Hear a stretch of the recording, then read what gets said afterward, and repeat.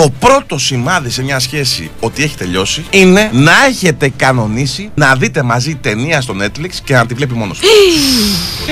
1000 φορές να τον πιάσω με την κολλητή μου, με τον πατέρα μου. Δεν υπάρχει μεγαλύτερη προδοσία. Για μένα, όταν έχουμε κανονίσει να δούμε μια σειρά, μια ταινία στο Netflix και τη δεις μόνος σου, μόνη σου, είναι αιτία χωρισμού, διαζυγίου. Έπρεπε να διώκεται ποινικά. Και ακόμα πιο τραγικό, να έχετε συνεννοηθεί να δείτε ταινία και τι θα κάνει αυτός? Να θέλει κοτόπαμα. Άρε στο λύκο, ρε κεράτα. Μα έχουμε πει θα δούμε ταινία και να σκουλοτρίβεται, ρε. Σαν σκυλί δίπλα.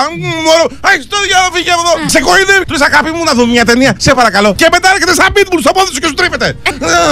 Και τρίβει το τσούν του πάνω στην κάμπα σου. Μου είπε η γυναίκα που πάμε να δούμε ταινία. Θέλει κόλπα σήμερα. Όχι, θέλει να δούμε ταινία. Έχεις δίκιο, Φάνη. Το ξέρω. Και εγώ τα ίδια κάνω.